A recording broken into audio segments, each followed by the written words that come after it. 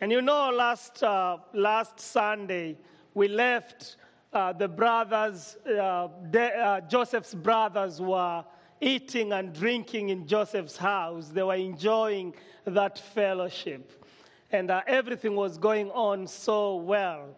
And it's almost hard to believe that this was going on. But Joseph had been so kind and so merciful to them and gave them food and ate with them in his house, which is really a picture of the beginning of restoration, but also how God brings us together and how he uses circumstances in our lives to help us see our need for him. So today we are looking at Genesis chapter 44. If you can open your Bible, Genesis 44, yes. And we want to remind ourselves that here at Southside Bible Fellowship, we believe that since the Bible is God's word and everyone who believes in Jesus Christ is a child of God, can we say it together? The Bible is God's word for us. Father, I thank you again this morning, acknowledging your presence here, thanking you for your people, thanking you, Lord, for the good promises that you have for us, thanking you for the hope that we have in you, and for this opportunity you've given us to worship you, to enjoy the presence of one another, and to worship you because you are with us this morning. And therefore, Lord, as we look unto your word, we pray that your Holy Spirit who teaches us, your Holy Spirit who convicts us, may accomplish through your word what you intend to accomplish this morning in Jesus' name. Amen. And thank you, Kelly, right? Yeah. Thank you also for bringing your children and for coming to worship with us. So Joseph's brothers, after eating and drinking in Joseph's house, they are celebrating. You can actually imagine them celebrating this moment because their brother Simeon has been released. They have their young brother Benjamin with them. They have their silver back. And they have food to carry home. Everything is going on so well. That morning they wake up with their bags full of food, going back to their father. They are probably looking forward into telling him what has happened. It seemed like God had changed everything. It's one of those moments in your life when everything is going on so well. You wake up in the morning and the temperature is just as you wanted. You know, like you get into your car, you turn on the radio, and the first song that comes up is your favorite song. You receive a text or an email and you read it and everything is going on so well. Amen. But then, as their brothers journey home, celebrating their success, Joseph sends his steward to follow them. Joseph had instructed his steward to put his golden cup in Benjamin's sack. And so he follows them, he stops them on the way, and they are wondering what's going on. He tells them, one of you has stolen my master's golden cup. And the brothers are innocent. They know that they have not done such a thing. And therefore, they plead their innocence they allow the steward to search their bags, beginning with the oldest. Every bag that is opened, the golden cup is not there. And every bag is a testimony that their brothers are innocent. And then he comes to Benjamin's bag. He opens it, and the cup is found in his bag. And the brothers are disappointed. They grieve. They tore their clothes to show how painful this is. The steward says that Benjamin is going to be a slave. The brother says, no, we are all going to be your slaves. The steward says, no, just the one who has stolen the cup. The brother says, no. They all gather their bags together and they return back to Egypt on behalf of their brother Benjamin. In Egypt, they meet Joseph.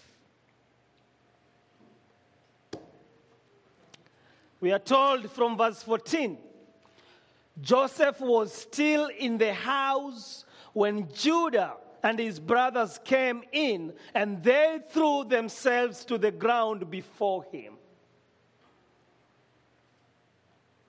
Joseph said to them, what is this that you have done?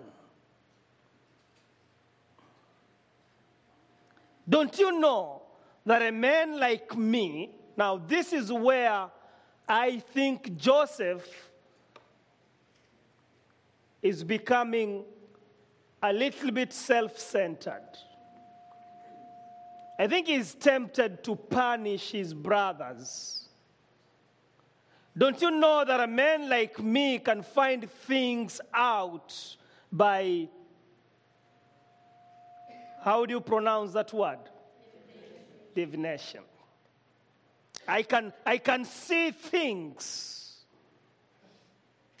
He's thinking like an Egyptian.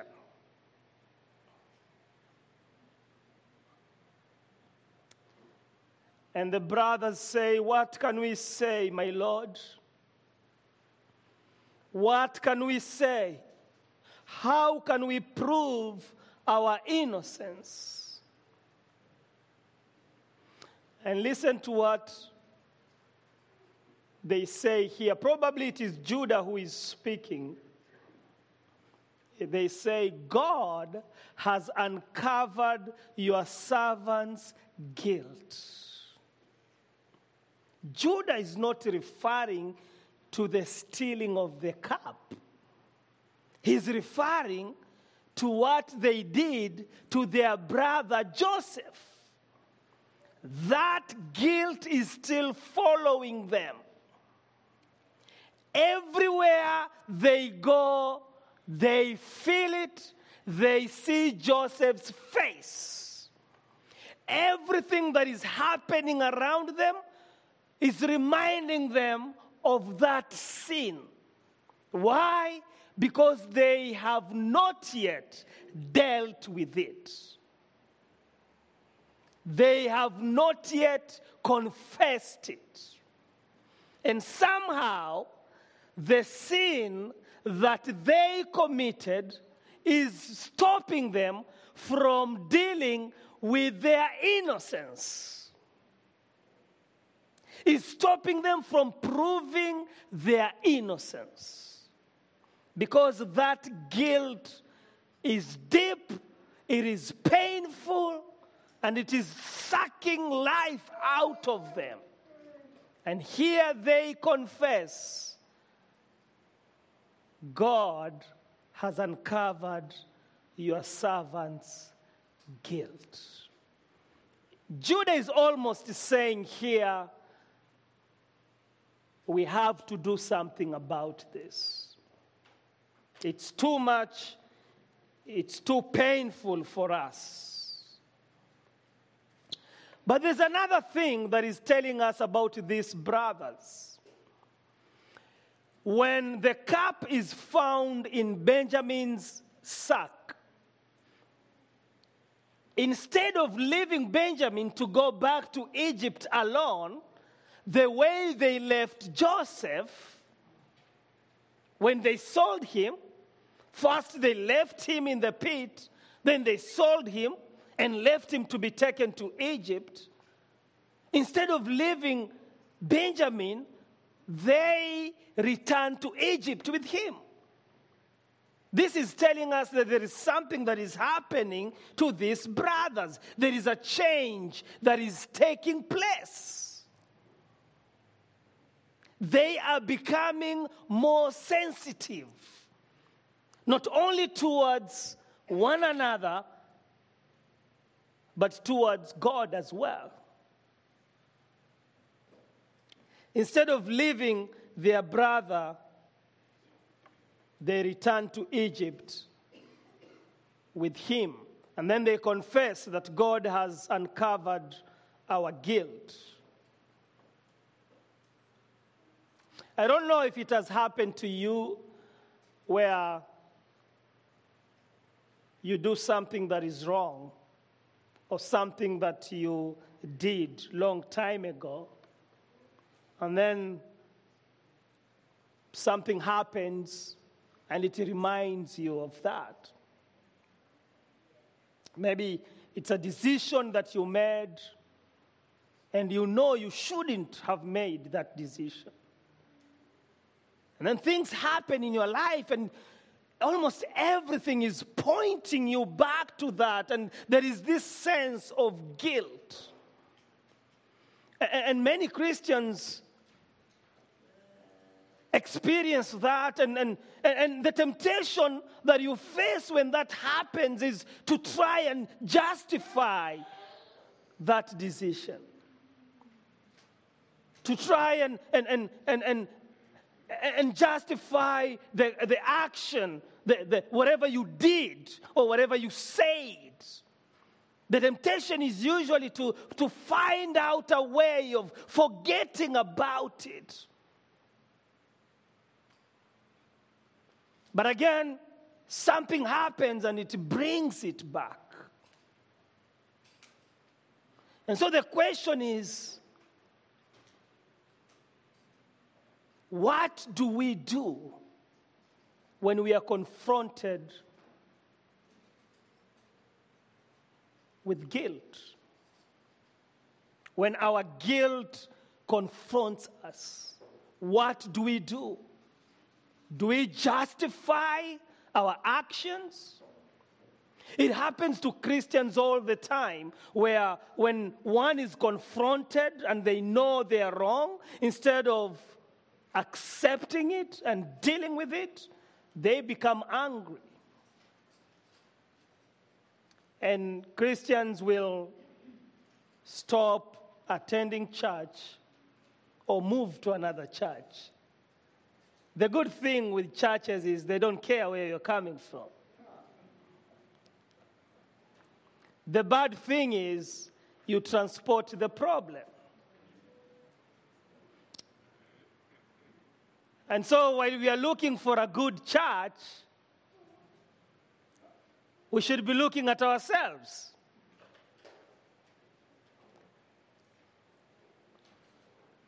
Because we are the ones who are in need of help. Now I'm saying this to tell you that when you are confronted and when you feel guilty, when that guilt feeling is following you, the Holy Spirit is reminding you. It may not be a good feeling, but it is presenting you an opportunity to deal with it. And so what do we do when we are confronted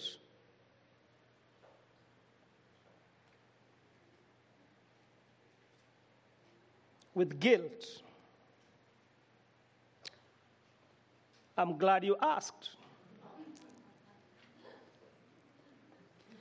When we are confronted with our guilt, we need to humble ourselves. It's amazing how this passage switches attention from Joseph to brothers. We've seen Joseph playing an important role. We've seen the Lord's hand in his life. We've seen him confess that the Lord has brought him to where he is. But now the author is pointing us to his brothers, and he is showing us how the same God is transforming his brothers. And I believe this is where the lesson is. Turn with me to verse 18. When Joseph insists that Benjamin should remain in Egypt and the brothers can go home, Judah steps up and he says, "Pardon your servant, my Lord. Let me speak a word to my Lord." This is one of the longest speeches that he makes in the Bible, actually. "Do not be angry with your servant, though you are equal to Pharaoh himself." My Lord asked his servants, "Do you have a father or a brother?" And we answered, "We have an aged father, and therefore, and there is a young son born to him in his old age. His brother is dead, and he's the only one of his mother's sons left, and his father loves him." As far as they are concerned, Joseph is dead. But they are showing more concern on their brother Benjamin and their father. This is not what happened when they were stripping Joseph of his royal coat. When they threw him into the pit, when they sold him, they were not concerned about their father's emotion. They were not concerned about their brother's feelings. But something is going on now. They are growing. They are maturing. They are becoming more sensitive. And so Judah narrates what has happened. He narrates how he talked to his father and begged his father when he wanted them to come back to Egypt, and how he committed himself on behalf of Benjamin, telling his father that he is going to take all the responsibility. And then you come to verse 33. He says, "Now then, let your servant remain here as my Lord's slave in place of the boy. And let the boy return with his brothers." And listen, how can I go back to my father if the boy is not with me? Do not let me see the misery that would come on my father. This is a transformation. Judah is offering himself in the place of his brother. He is presenting himself as a scapegoat. This is one of the things that you will not see Christians doing today. You know what we do when one of us has a problem, when one of us falls? We are so good at it. We begin to point fingers at him. We begin to point fingers at her. We begin to talk about her. how she was pretending to be more spiritual. We become self-righteous. We are the first ones to throw stones. And we are so good at it. It's like we've been praying for this moment. You look at Judas and the brothers, when the cup was found in Benjamin's sack, none of them even blamed Benjamin. They don't know if Benjamin took it or not. They don't know it. But they all were ready to return and serve Joseph as slaves on behalf of their brother. This is becoming a family.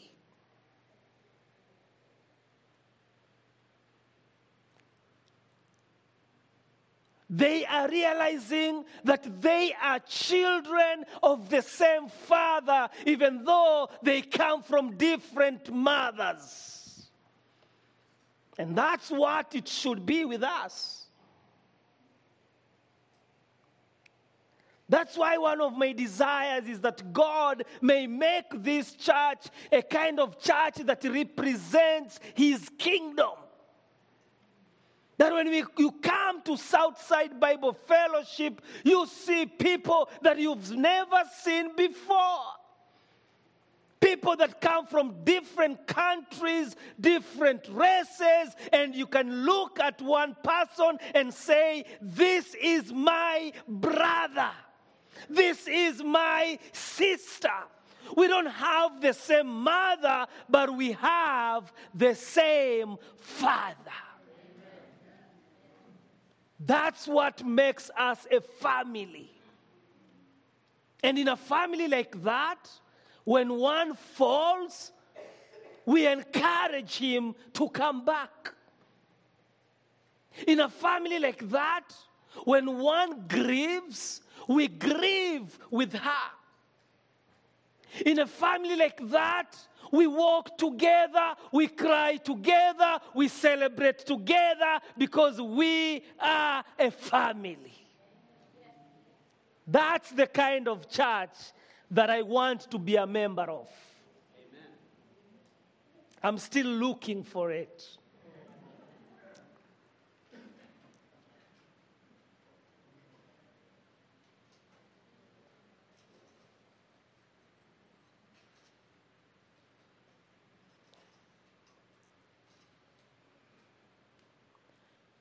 A church that you can go,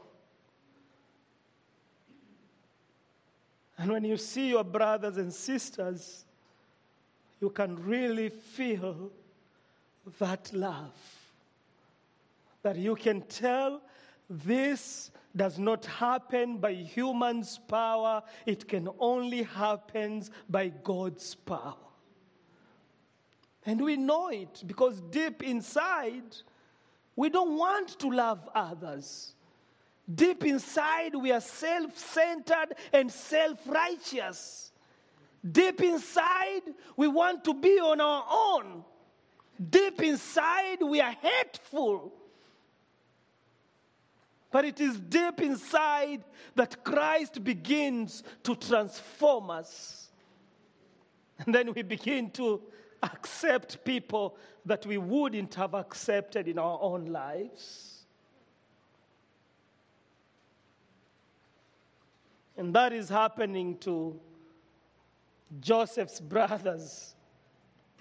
Judah is becoming a scapegoat here.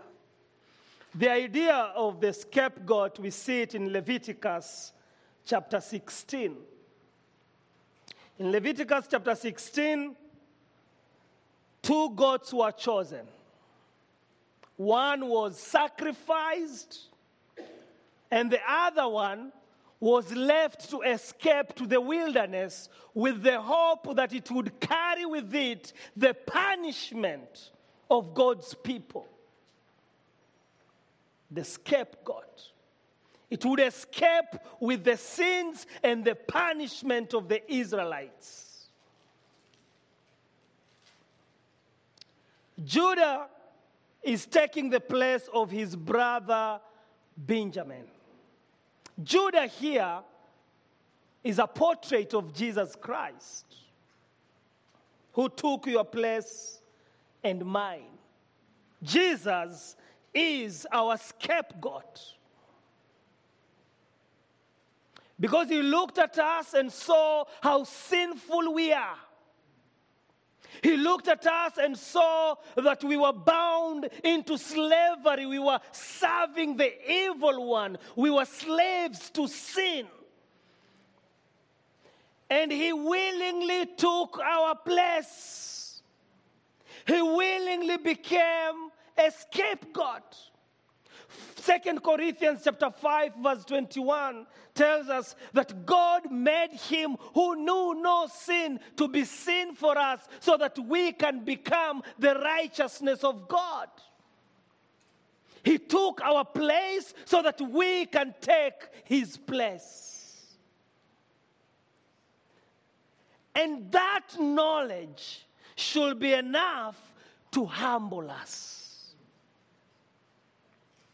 That knowledge should be enough when we look at our other brother and sister who are not doing so well in their spiritual life to approach them with humility, because we know that we are not who we are because of our own strength. It is because of the Christ who took our place.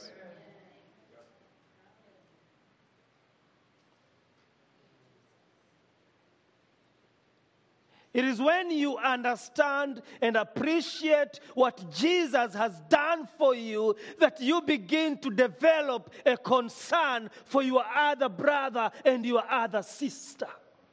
Christians who are self-righteous are yet to understand and experience the grace of God. They are yet to appreciate how gracious God has been to them. And do you know that this world would be different if Christians just realized that they are who they are because of Christ and appreciate it and live it. We know it, but we've not fully accepted it. That's why we struggle to accept others. That's why we are tempted to talk so much when one of us fails. Jesus became our scapegoat. And you know, this is what makes Christianity different. Because every other religion demands that you live according to some rules. For you to please the God of their imagination, you must maintain a certain standard. You must be a good person. You must abide to these steps and these steps. Every other religion demands that. You come to Christianity and the Bible says, Jesus can fix what you are not able to fix. You come to Christianity and the Bible says that Christ died for you. He took your place. It's not about what you can do, it's about what he can do. Different. So different. And so when you and I are confronted by our guilt, the best thing to do is to humble ourselves. It is to admit it and turn to God for help.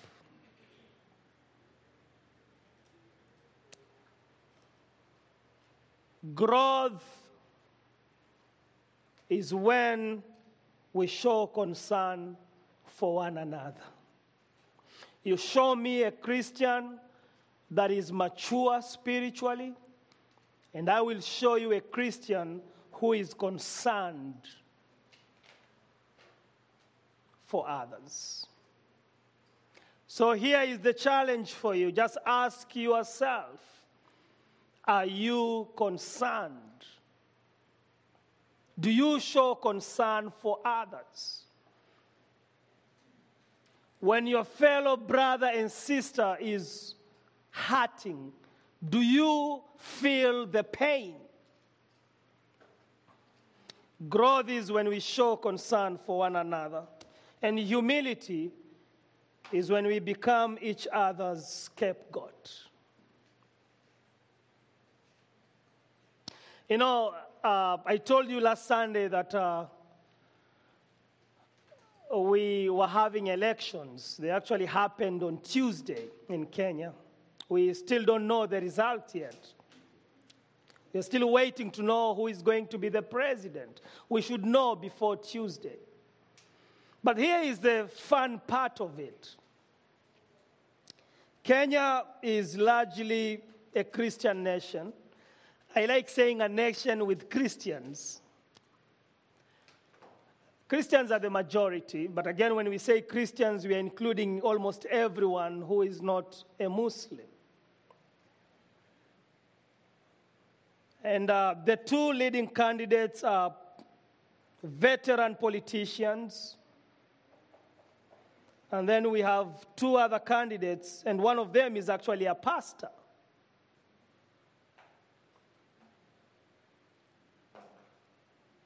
But Christians are divided on these two leading candidates. And they're claiming that one of them will be good for the church. So even the church is divided. You thought it was happening just here. But I'm asking myself, if the church is sincere, there is someone here that comes from the church. There's a pastor here that is running. Why doesn't the church come along that one? And there, our hypocrisy is exposed. Because in most cases, it's not really our faith that is leading us. It is our self-righteousness and the desires of our flesh. And that is a challenge for us. Humility is when we become each other's scapegoat. Let me ask you, what is God asking you to do about this message? Is there an area of your life that you need to bring it to the foot of the cross? That you need to allow Jesus to take over? Is there an attitude that you have toward others that you need the Lord to help you? Whatever the Lord is asking you to do, do it. Because He is making you what He wants you to be. He is transforming you to be the kind of person He wants you to be. And He will do that sometimes by allowing your guilt to confront you. And when that happens, humble yourself before the Lord and ask Him to help you. It's not time to defend yourself. One of the oldest hymns says, at the cross, where I first saw the light, and the burden of my rolled away. It was there by faith I received my sight, and now I am happy all the way. If you know that the Lord is not your Savior, you've not confessed Him as your Savior, you've not admitted that you are a sinner and have fallen short of the glory of God, Jesus is willing to be your scapegoat, is willing to take your place. And all you can do this morning is turn to Him and tell Him, Lord, here I am, please forgive me, save me. And He promises to do that. And if the Lord is working in your heart right now, confronting you, convicting you of guilt, this is your opportunity to turn to Him for His peace. He is willing to give you the peace that surpasses all understanding. And for us who already believe in Jesus, let us just ask ourselves, what area of our lives that the Lord is asking us to submit to Him? Father, I thank you for your love. I thank you for your faithfulness. I thank you for your joy. And I thank you for this opportunity and for everyone who is here this morning. As we continue to worship you and to hear from you, and as you continue to transform us, Lord, help us. Help us to walk in obedience. Help us to abide in you. Help us, Lord, to be the Christians that you want us to be and be glorified in our lives. In Jesus' name, amen.